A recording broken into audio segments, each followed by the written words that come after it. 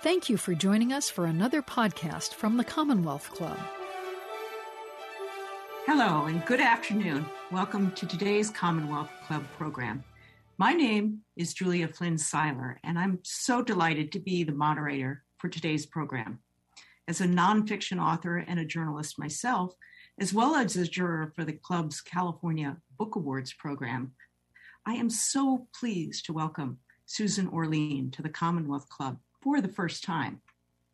Susan, of course, is a staff writer for The New Yorker and author of 11 books, including the library book, which was the California Book Awards 2019 Gold Medal winner in nonfiction. So we're here to discuss Susan's wonderful new book on animals, a collection of essays on a range of furry and burly creatures. Susan, I'm just delighted to welcome you to the Commonwealth Club. Now, one quick note before we jump in.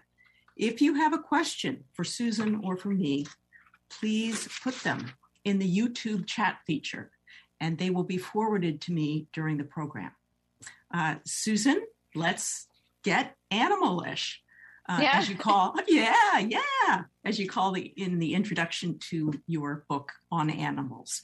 So I'm so happy to be with you and delighted to be part of this program. Oh, thank you. Well, we're so thrilled to have you, Susan. So tell us, why have you been drawn to writing about animals for so many years? This is a question that has quite a few answers. For one thing, I like animals, and so the opportunity to be around them is one that's hard for me to resist. Secondly, I think because I do like animals, I notice them in the world more than perhaps another writer would. The story that catches my attention because I like animals might go unnoticed by someone who simply doesn't have their antenna tuned to that frequency. I've also really liked the opportunity to write about humans through the lens of animals. And these stories, as much as they are about animals, are very much about people. There really is hardly an animal on this planet that isn't in some fashion affected by human civilization. And the stories that I've been drawn to most are those stories in which our interface with the animal world is very much what the story is about, how we manage coexisting with this alternate universe. Absolutely. So, Susan, is it true that you wrote your very first book at a very young age? And if so, what was that book about? Well, according to family legend, I was only 5 years old, and I'm not going to necessarily deliver that as gospel truth, but I was definitely young. It was a book titled Herbert the Nearsighted Pigeon, and all the characters in it were animals, which of course to me seemed very natural. It just seemed like this was a world populated by all of these different interesting creatures. In this case, Herbert was a pigeon who was feeling like his relationships with his friends were not going well, and he couldn't understand why. Eventually, he goes to an optometrist and discovers that he needs glasses, and that what had been happening is he didn't even recognize his friends because he couldn't see them clearly. So all is well in the world once Herbert gets his glasses. And it's a story that, first of all, I think it's interesting that rather than the protagonist being another little girl, which is what I was at the time, or a princess, or whatever you think the fantasy life of a 5-year-old would be, instead it was a sad pigeon who was having relationship problems, and his relationships were with all of these other animals. Now, children's literature, of course, is filled with animals. So the stories that I was reading, the stories I grew up on, were populated largely by animals. So it's not out of the blue that I would also craft my own book filled with animals. But it definitely was where my imaginative life resided, was in the world of animals. Well, probably gave your family a hint of what was to come, and the wonderful things you would write about. So in this book, Susan, your most recent on animals, would you please read us the beginning of your essay, Show Dog? Because it so beautifully illustrates not only your spectacular sense of humor, but also the way you see the world of humans through animals. I would love to. This is one of my favorite stories to do, and it's called Show Dog. If I were a bitch, I'd be in love with Biff Truesdale. Biff is perfect. He's friendly, good-looking, rich, famous, and in excellent physical condition. He almost never drools. He's not afraid of commitment. He wants children. Actually, he already has children and wants a lot more. He works hard and is a consummate professional, but he also knows how to have fun. What Biff likes most is food and sex. This makes him sound boorish, but he is not. He's just elemental. Food he likes even better than sex.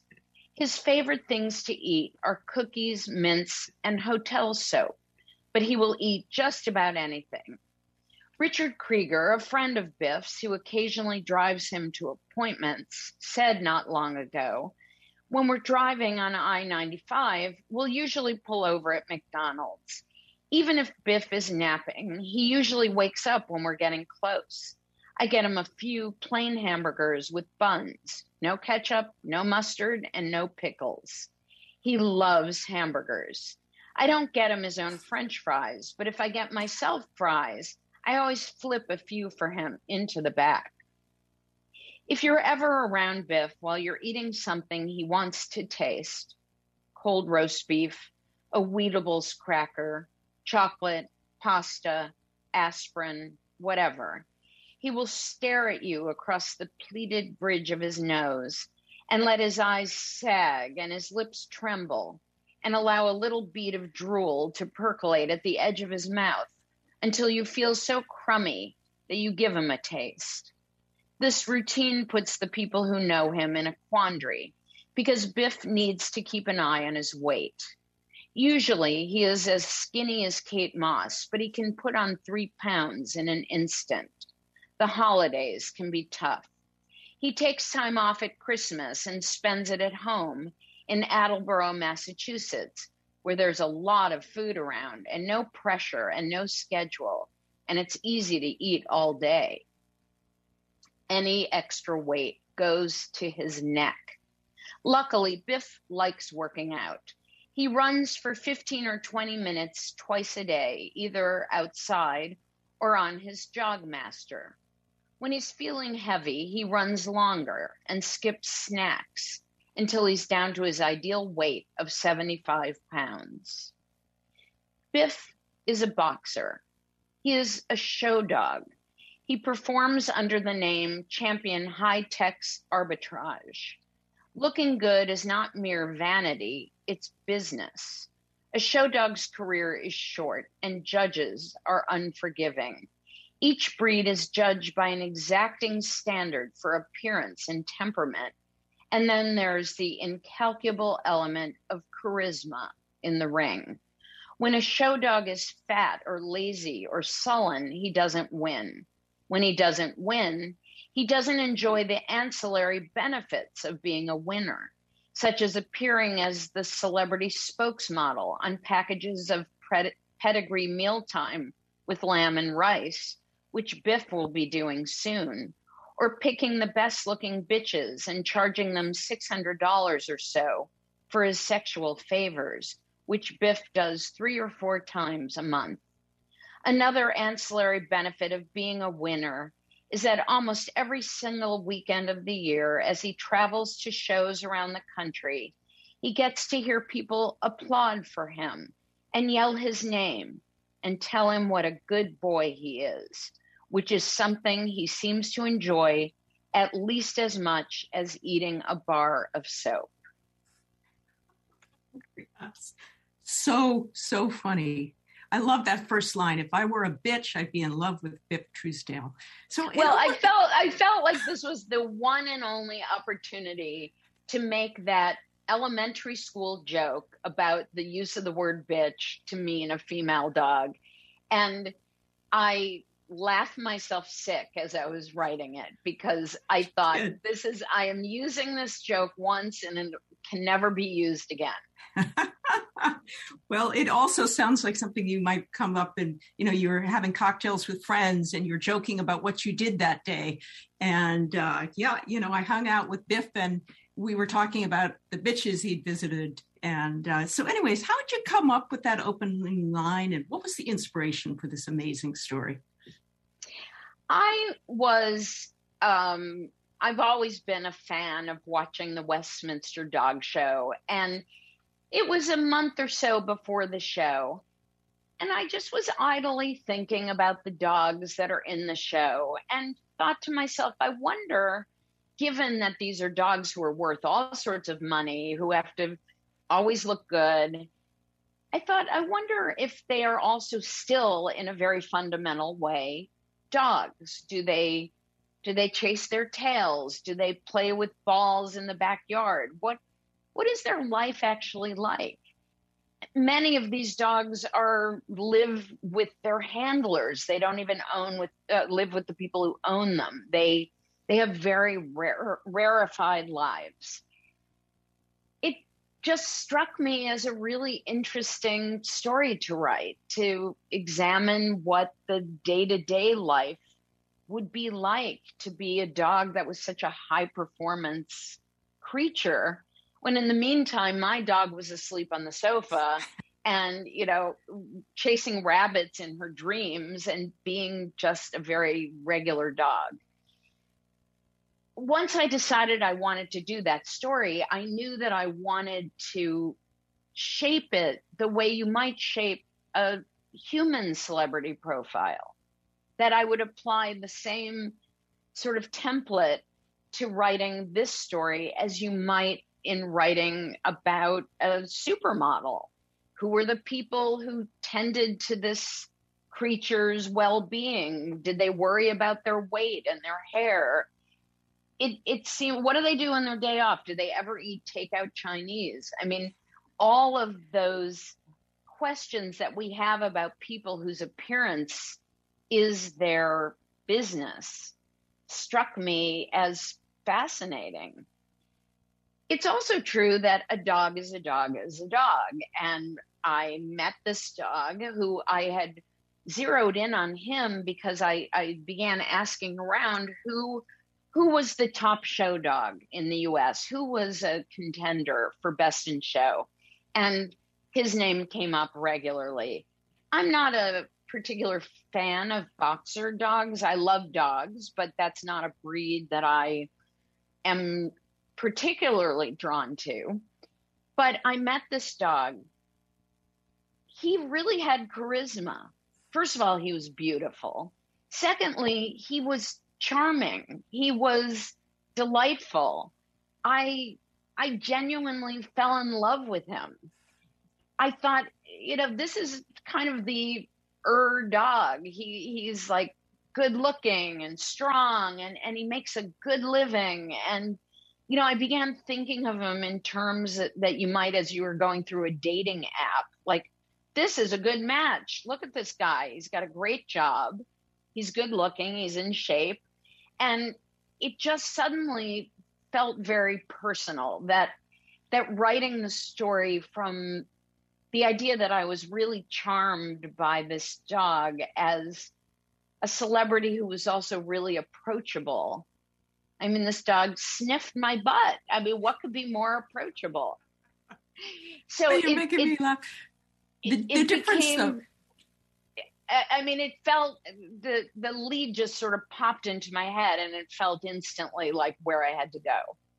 Well, brilliance. And you know, the challenges, I imagine, of course, is unlike a supermodel, you couldn't really interview Biff, could you? You couldn't get into his interior life. You could only observe him and put together this profile of him from his behavior. And, well, this is the great challenge, of course, writing about animals, and part of the magic, but definitely the challenge is your inability to be in their mind, and certainly in the case of not being able to speak to them. I mean, this is, as journalists, what we're used to doing, which is interviewing people and getting loads of quotes. And of course, the story, like all of these stories, was as much about the people who see to Biff's magnificence as it was about Biff. But there was a moment of reckoning when I spent time alone with Biff, thinking, now I'm really going to get to the heart of the matter, really get to know him as an individual. And there we were alone, and I just had to finally acknowledge, oh, right, dogs don't talk. This is not going to go anywhere. And it, you know, that's part of what makes thinking about animals so interesting, is there's no mediating kind of presence even of speech. It's a very direct reaction to the animal's behavior, the way you feel when you see the animal, the way the animal acts when they see you, but also the way the people around the animal respond to it, care for it, fantasize about it, project onto it, all of that. And it's in a way very, very nuanced and complex because we're different species. Mm-hmm. Mm-hmm. Imagine if we approached a political reporting like that, not interviewing politicians, not listening to spin doctors, but purely focusing on their behavior and our observations. But another one of the essays that kind of explore, like the Show Dog essay, the deeper theme of how humans relate to animals is Where's Willie? And this is an essay about a killer whale that featured in the Free Willy movies. And it is another astonishing essay. You never actually saw Willie. So I wanted to ask you the question, how did you go about reporting the world around him, the people around him? Well, this was really one of my favorite stories. And I suppose I can say that about all of these stories because I feel very attached to each one of them. But Where's Willie was such a fascinating saga. Where I began with it was just trying to piece together the timeline of this one orca's life. This was an animal that had a truly extraordinary experience of having been born in the wild, captured when he was just a baby, first was in an aquarium in Iceland, then was moved to an aquarium in Mexico, then starred in this movie that was a blockbuster, went back to his aquarium in Mexico, and suddenly was buoyed up by a huge public outcry, which was, this is a movie about an orca in captivity who is released back into the wild. That is the freeing of Willie, the whale in the movie.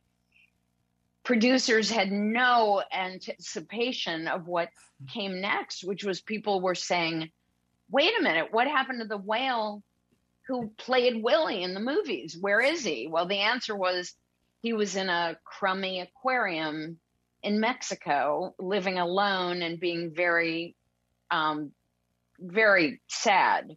Even the aquarium knew he was sad. He was the only whale. He was in a small body of water there, and he was not thriving. He was actually, his physical condition was very poor, probably because of stress and inadequate conditions. Well, millions of dollars are required to do anything with an orca, and millions of dollars were contributed by people who saw the movie and wanted to free his name is Keiko. His real name is Keiko. His stage name was Willie. But the viewers of the movie who loved the movie were saying, wait a minute, this isn't fair. In the movie, you're celebrating an orca being released into the wild. We should do that for Keiko. Well, it's not so simple. This was an animal who had been in captivity since a very early age, and he didn't really know how to be a wild whale. First, he was flown to Oregon, where he was kept in a much improved aquarium situation, but he was still in captivity, and people weren't satisfied. There was still this drum roll of demand. This whale should be released into the wild. And it was a very heartfelt emotion, but also one that was unfortunately not grounded in a lot of reality, namely that an animal that's captured at a young age is not easily reintroduced into the wild. We've certainly seen instances of it, and it's wonderful when it happens, but it isn't always successful. It had never been done with an orca. So the idea that we were going to do it for the first time with Keiko was one that was fraught with potential problems. So Keiko was then moved from Oregon to Iceland, which is where he was originally captured, was off the coast of Iceland. Many, many millions of dollars spent. First of all, it's not easy to fly an orca from Oregon to Iceland. So, mere fact, you have to buy, among other things, millions of gallons of Vaseline to lubricate the whale as he's traveling by plane to Iceland. I mean, that fact alone was, for a reporter, a dream come true, the amount of Vaseline they needed to lubricate him. But also, Keiko wasn't all that interested in being wild anymore. He really liked eating frozen fish. He was very, very comfortable with humans. He loved hanging out with his handlers.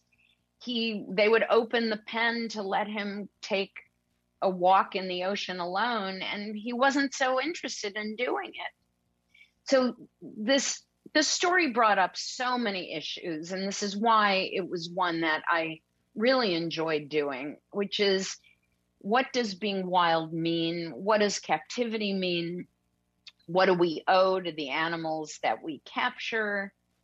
What is the sort of moral meaning of spending millions of dollars on one individual animal? I mean, is that the right thing to do? Is it wrong-headed? What animal is it possible for us not to fall in love with? Well, you would sort of think, how do you fall in love with a whale? Well, people fell in love with this whale. So I would say there is no animal. I mean, you would think of a whale and how big they are, and our sense of orcas as being killer whales, although there's only been one orca in captivity who's ever killed a human, and it was one whale who killed two different people. But otherwise, we've never known them to have any particular interest in killing humans. Nevertheless, they're gigantic. I mean, can you feel emotionally connected to this gigantic animal? The people around Keiko were smitten with him and felt an enormous connection to him. So the story had a million octopus arms. There were so many subjects that it touched on. And I will say that I had gone back after I finished the story to Iceland and to Norway, and I did actually meet Orca. I met Keiko after I'd finished the story, and it was almost it was sort of reassuring to see that you could meet this gigantic animal and feel some sort of tug emotionally that is hard to describe. It defies logic, perhaps, but it definitely exists. Mm-hmm. At what point did you enter the story in your reporting? I mean, how far along was the effort to free Keiko from, and reintroduce him to the wild when you came into the story? He was in Iceland, so it was, a number of years into the story. And he had been in Iceland for a while, and they were already in the process of letting him get out of his pen and visit with wild whales. And as it happened, the day I arrived happened to be the day that instead of coming back to his pen after visiting with wild whales, this was the first time ever that he stayed with the wild whales. What he had been doing up until that point is he would go out and play with the whales, or mostly observe the whales. And then after a while, he would come back and follow the boat back to the base. And this was the first time that he didn't follow the boat back and instead continued on with this pod of whales. And he eventually ended up in Norway. And if you think whales are smart, they are very smart. But Norway is the one country in the world where whaling is legal. So, in part, not so smart. And there were people in Norway who said, well, we should harpoon him. He's a whale, and we hunt whales here. But fortunately, that did not happen. But Susan, it's so extraordinary. It's a perfect example of reporter's luck that you arrived at that moment where he was for the first time free. He had joined, made the decision to keep on joining the pod and move on and leave his captors. And it's incredible to reach the end of the story. And then you basically reconstructed it from the beginning up until that point. Right. I mean, it was pure coincidence. In fact, I had fully expected that I would arrive and I would see Keiko and I would observe him being taken care of. So when I first arrived and I was told, well, actually, he didn't come home yesterday, my reaction was, oh, no, my story is ruined. And, I'm sure you know that feeling where you think, well, forget it. It's ruined. I can't do it. I guess I'll go home. And then you take a beat and you think, well, actually, this is a really interesting moment to be writing about it. And this is certainly an example of how much these stories are about people, because I was mostly interacting with people and there was a large crew of people who were invested in this whale's well-being, and they were all on site trying to figure out, where is he going? Is he okay? Is he hungry? Is he lost? So the story focused very much on this large kind of posse that existed around this one whale's life. Absolutely. And, I'm struggling to come up with I'm sure you have a way of describing it, but I, like everybody, loved your book, The Orchid Thief, which was made into the movie adaptation. And, that book is about obsession. It's about passion. It's about the natural world and somebody who is obsessed with an aspect of it. What's the parallel with, for example, Where's Willie? Is it similarly passionate people? Is it this interface between the wild and the free, or the wild and the captive? I think it's all of those things. I'm certainly fascinated by passion. I'm fascinated by people who have organized their life around a very singular item or pursuit. I'm perhaps most fascinated by people who have focused their life around a living thing, because as in the case of the orchid thief, you can be an orchid collector, but every minute that's a changeable phenomenon. You don't buy an orchid and have it in its perfect state forever. They're living things. They die. They get fungus. They wilt. They need care. You don't ever truly own them as much as you accept your stewardship of them. And the desire to collect a living thing is one that can never be requited. So it's particularly interesting to me. I mean, people collect anything you can think of. And if somebody decides they're going to be a cast iron skillet collector, it's interesting, but it's also a very static thing. You collect these cast iron skillets. When you buy one, you have it. It doesn't change. It doesn't age. It doesn't die. But collecting a living thing or focusing your life around a living thing, you're entering something that's fraught with the possibility of heartbreak, of change, of evolution. And in the case of Keiko, he died. He came back from Norway. He caught pneumonia, and he was probably in his mid-30s, which is a little bit on the young side. And he died, and people were bereft. And there was this whole complicated infrastructure that had been built all around Keiko. It wasn't built around wild whales of the world. It was built around one individual whale. And it was almost as if nobody had ever grappled with the intractable fact that someday he would die.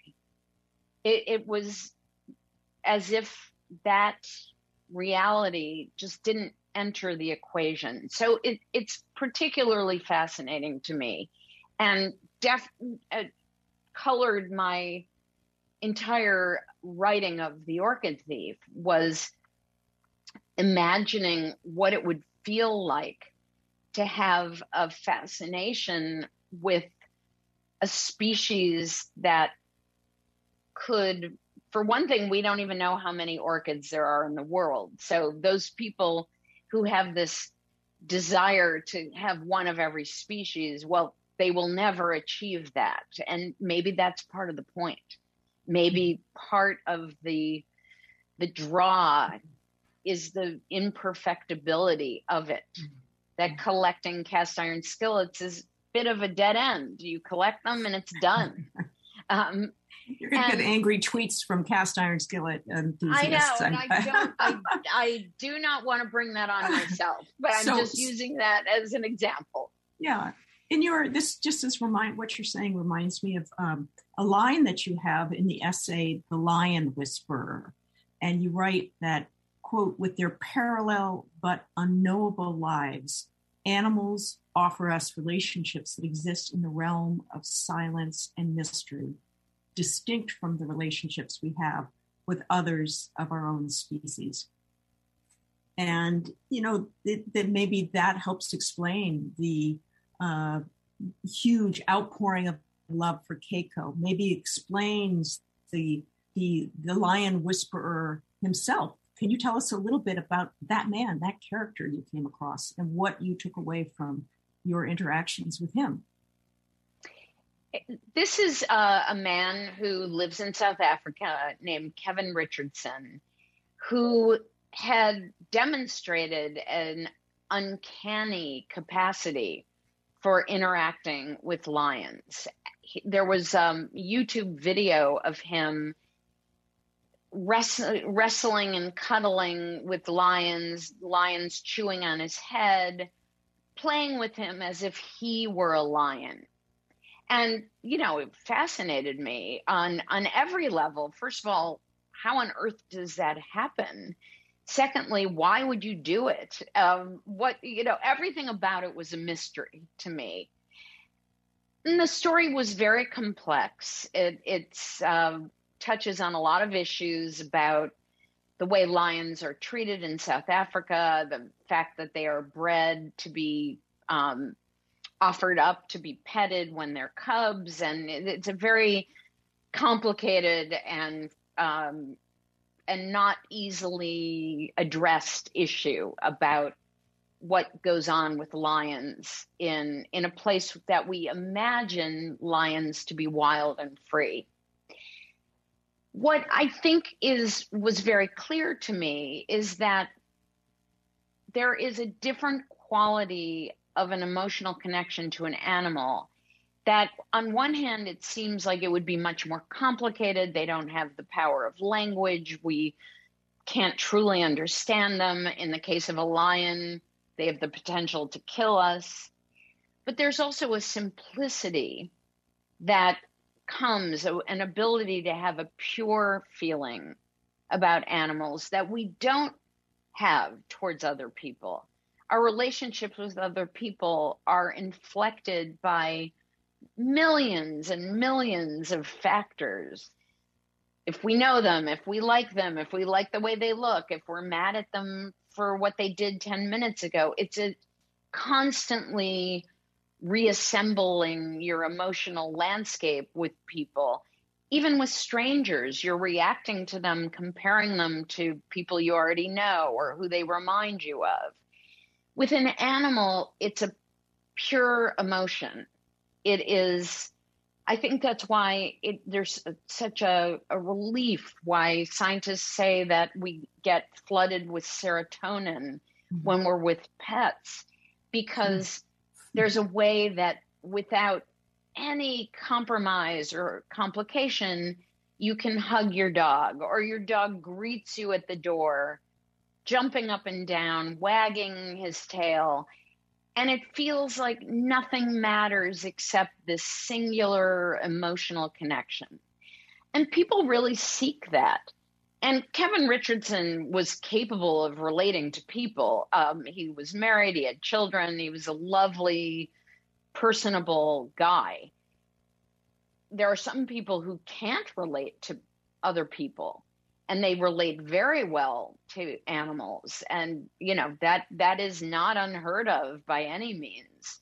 But in his case, I think he discovered this ability to connect with animals, and he loved them in a way that made him want to nurture them and cultivate that relationship beyond the bounds that we would normally have for interacting with a wild animal. He, I think in their eyes, was just a funny looking lion. And you saw them relate to him as if he were a lion. And I think there must be something quite extraordinary to having that feeling, particularly with an animal that could so easily kill you. And I have to say, watching him in his enclosure with the lions and having them come up to him and throw their paws at him and knock him over, I had my heart in my mouth most of the time. And I kept thinking, no, he's fine. He knows what he's doing. But I mean, they're wild animals, and it was Susan, terrifying. Didn't you have an experience of your own with petting a lion cub? I did. I had, when I first met my husband and we were dating and we had our first Valentine's Day together, he coincidentally had met someone who was deputized to take care of exotic animals that have been seized by wildlife officers. So somebody is caught with a tiger in their apartment in New York. they have to find shelter for it. And he was somebody who did that, regularly. And my husband was chatting with this guy on a flight, and he said, well, my new girlfriend really likes animals. Do you have any animals that you could surprise her with? He said, sure. I've got a 2-year-old lion that was just surrendered and is living with me. I could bring the lion and surprise her at home. I lived in Manhattan at the time. My husband told me he was taking me to see The Lion King for Valentine's Day. And I thought, oh, that's very sweet. That's a really nice Valentine's Day gift. And instead, the doorbell rang and in walked this 200-pound lion. I won't say he was a cub. He was a young lion. He was enormous and had more power than I think I've ever been around. And it was both intoxicating and terrifying. And also, as you can imagine, the biggest surprise that anybody has ever pulled on me. Oh my goodness. And we spent about, I would say maybe 45 minutes where he was in my apartment, and I got to touch him, which was amazing. And also something that I have to say in ordinary circumstances would never happen. I mean, unfortunately, this was an animal that had been in captivity and that will remain in captivity because it's no longer able to be returned to the wild.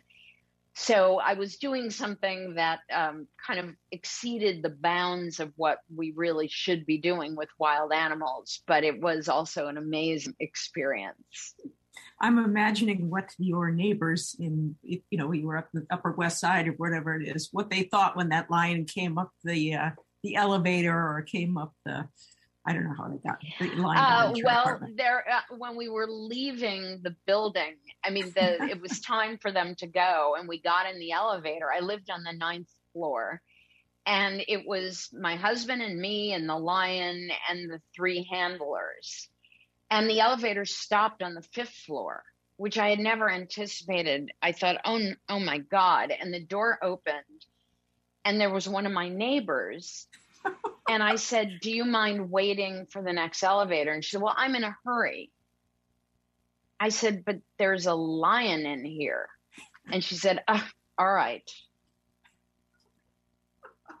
Oh, that's classic. That's a great one. So what was your scariest experience in the essays in this collection? Was it with the animal reporter that you called the Tiger Lady? Well, certainly she was the scariest human that that I encountered. And actually, she never let me interview her. But she was a pretty fierce character. When I was with Kevin Richardson, he said to me, oh, you can feed the lions, and I'll show you. I'll put a piece of meat on your hand. Just hold it really flat. And I thought, it sounds like the moment where my hand gets bitten off. But I did it.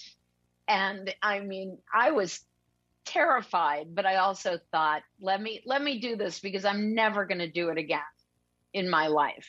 I mean, I really should take this opportunity.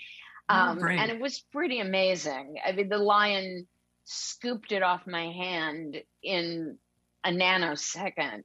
But it meant having my hand in proximity to her mouth, which was, every cell in your body is telling you not to do that. Mm-hmm. So, and I would say going forward, it's something I will not do, but the opportunity to do it was fascinating. Well, I also love that description of you prowling around the perimeter of a tiger enclosure and getting close enough finally to a tiger so that you smell, the way you described it was its tangy, slightly sour smell. Was that scary for you? It was scary because this was my story, The Lady and the Tigers, about this woman in suburban New Jersey who had 27 pet tigers. To call them pets is they were wild tigers, but she kept them in her yard in suburban New Jersey. I was visiting with a neighbor of hers because when she had moved to New Jersey and began acquiring tigers, it was a fairly rural area. But over time, it had gotten more and more developed, and there was a subdivision that was literally surrounding her house and yard. The neighbors always wondered why there were buzzards that would circle the property all the time. And they had no idea that she was feeding roadkill to the tigers. So buzzards were always looking to swoop in and finish off the deer carcasses. In any case, I went over to one of the neighbors and walked to the back of his yard where it met her property. And I suppose I expected that there would be a very high fence with barbed wire and, a really secure perimeter. And it really was just a chain link fence, maybe 6 feet high. And I assure you that a tiger could jump over that without blinking. And I know this for a fact because a mountain lion walked through our property recently. And I said to somebody, well, I'm not worried it'll come back because we have a fence. And he said, how high is your fence? And I said, it's probably about 6 feet. And he said, well, you've got to be kidding. A mountain lion can clear that from a standing start.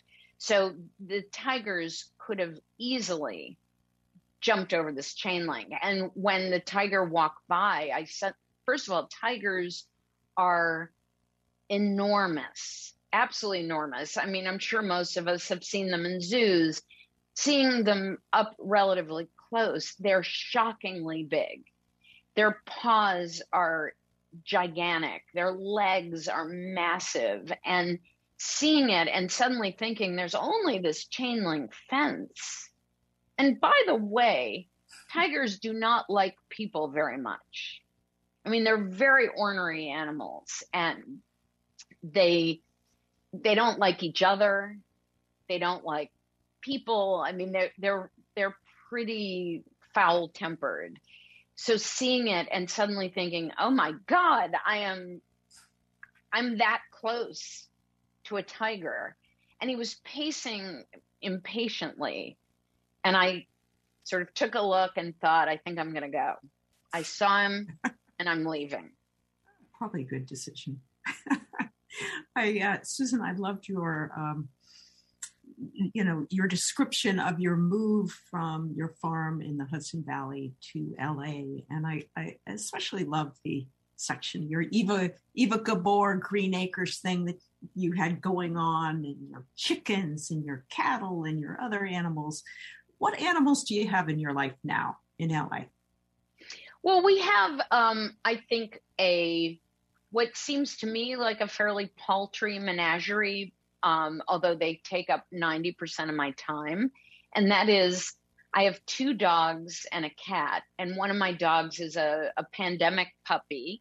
He's 1 year old now, but he was acquired during COVID. And, it was one of the things, along with baking sourdough bread, that it seems like everybody in America has done during COVID.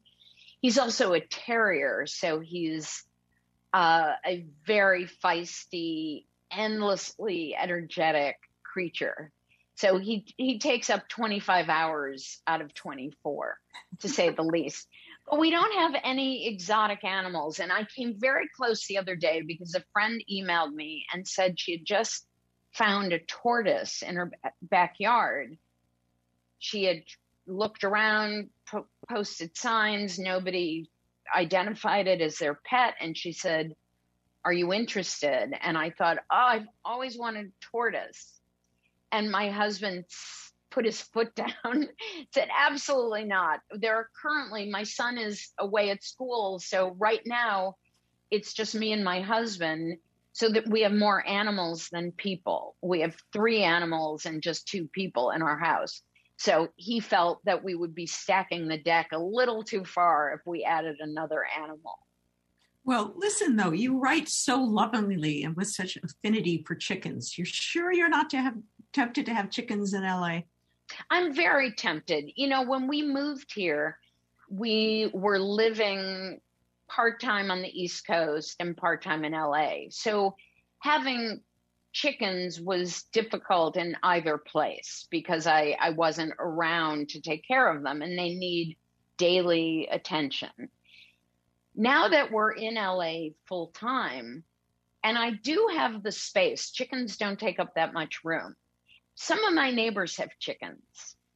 The only reason that I'm very hesitant is that we also have coyotes and bobcats and hawks and a lot of animals that eat chickens. Mm-hmm. And one of the heartbreaks of raising chickens is you want to give them a good life and let them roam and have some freedom, but they are so vulnerable to predators. They really don't have a lot of skills to keep them safe from predators. And I learned that the hard way. I lost a lot of chickens. And anyone who raises chickens will tell you, unless you keep them in a total lockdown, you're going to lose them. And so it's a tough decision, but the temptation is enormous because I loved having chickens. It's so much fun. They're just a delight. I love them. Your descriptions of them are so beautiful, Susan. They're so funny and so soulful. But now that I know that mountain lions can jump, easily 6-foot fences at a standstill, that sounds like a really good decision not to have chickens. Right. First of all, for our audience, please send questions if you'd like via our YouTube link. And Susan, tell us what are you working on now? And is there an animal in it? I am working on what feels like a million things. For one thing, I'm working on a television adaptation of the library book. And again, I have to say how honored I am to have gotten the California Book Award for that book. The adaptation has been a really interesting new undertaking for me. I'm somebody who writes prose, and so writing a screenplay is a very new process. I'm working on a memoir, which is something I've resisted mightily for whatever reason. I think because I'm so interested in the things outside of me that I've never quite believed that my own story would be interesting. But I've had an interesting life. The kind of work I've done, the backstory behind a lot of these stories is actually genuinely interesting. So it is, I'm finally surrendering to the idea of doing a memoir, and it's been fun. It's a great challenge. It's I think a great sort of mental and emotional exercise for me to try something that I felt like, no, I'm never going to do a memoir. So of course, being who I am, my first response to no is yes. So here I am working on a memoir. And I'm going to be launching a column soon on the New Yorker website, which I'm very excited about. And I can't yet reveal what it'll be about, but it's going to be very interesting. Great. I can't wait for it. And I can't resist asking you this question. First of all, super happy Library Book is going to be a TV series. Who is going to play you, or will you be a character in the series? We know Meryl played you before. That's hard to top, of course. But. Yes, of course. I mean, once you've had that experience, it's kind of hard to have any other. And as I first wrote the adaptation, and this maybe tells you a lot about why it's so challenging for me to think about doing a memoir. Initially, I thought, well, I don't need to be a character in this. This is all about the library. But then in the course of writing, it became very evident that the story made sense having as I am in the book, the sort of guide through this world and the story of the fire and the story of the library today, that it made perfect sense for that character to exist. So we have a wish list of who will play me, and oh, come on, please tell us. All my favorite actresses. My number one pick would be Julianne Moore. So yes. we're seeing what happens with that. And I mean, I would watch her in anything. So you can imagine that I would be thrilled to see her in this, but we'll see. Still some work to be done, but I'm really enthusiastic about it and excited about it. Oh, that's just great. I cannot wait. We did get a question. What other writers do you like who are currently writing about animals? Oh, that's a great question. Well, there's a wonderful book by a writer named Cy Montgomery that's called Soul of an Octopus. That's fantastic. Helen McDonald writes beautifully about animals, about birds in particular. H is for hawk and so forth. Mary Roach has a new book about animals that I haven't yet read, only because I've been consumed with getting my own book out into the world. But she's always fantastic. She is. She's a great writer. And, I think that I'm most drawn to people who don't come at writing about animals from the lens of science or zoology, but rather from the more journalistic, observational perspective and the literary perspective. So those are a few just off the top of my head. And there, I'm sure, are many others. Those are great, great choices. And what about, you mentioned earlier that, you sometimes you watch YouTube video or the stuff on YouTube about animals. Is there anything you'd recommend to us? Anything that has really captured your imagination?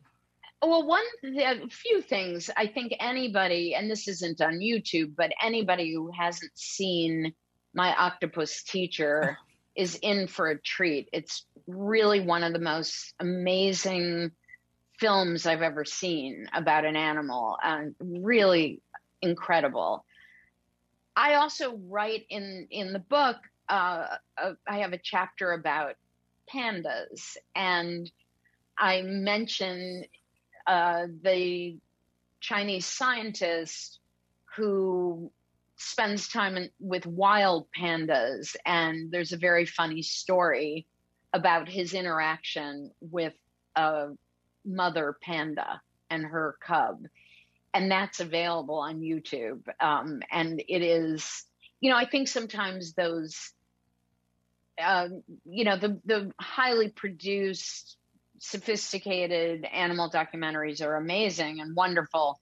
Sometimes you catch these small moments that are, that came about almost accidentally, that are magnificent. And I think YouTube is probably 90% animal videos, from what I can tell. 80% of that 90% are cat videos. I mean, somebody said, would YouTube even exist if cat videos weren't a thing? And I would say probably not. But we do seem to love to see images of animals. I would say my camera roll is a good 3/4 pictures of my dogs and cat. And I have many, many, many pictures of my dogs and cat. A few of my kids and mostly my dog. Yeah, same here. And of course, because I have a teenager, he doesn't let me take pictures of him anymore. So I have no choice. But this is a fact of humankind almost since the beginning of film and photography, which is that we like looking at images of animals, and animals were the earliest stars of the earliest films, that there's something enduring about our curiosity about them and our joy in looking at them. Absolutely. Absolutely. Well, Susan, it has been such a pleasure to be with you and hear all of the different things you're working on, the incredible adventures you've had with animals, the sensitive and funny way you've written about them. And I really can't thank you enough for this conversation. Thank you. It's been such a pleasure. You've been listening to the Commonwealth Club of California. Hear thousands of our podcasts on Apple Podcasts, Google Play, and Stitcher. If you like what you've heard, please consider supporting our work and help us bring 500 programs a year to listeners like you. Go to commonwealthclub.org/donate. Think your way around the world with our travel programs to exciting domestic and international destinations. And when you're in the Bay Area, please join us live at our events. Thank you for listening and for your support.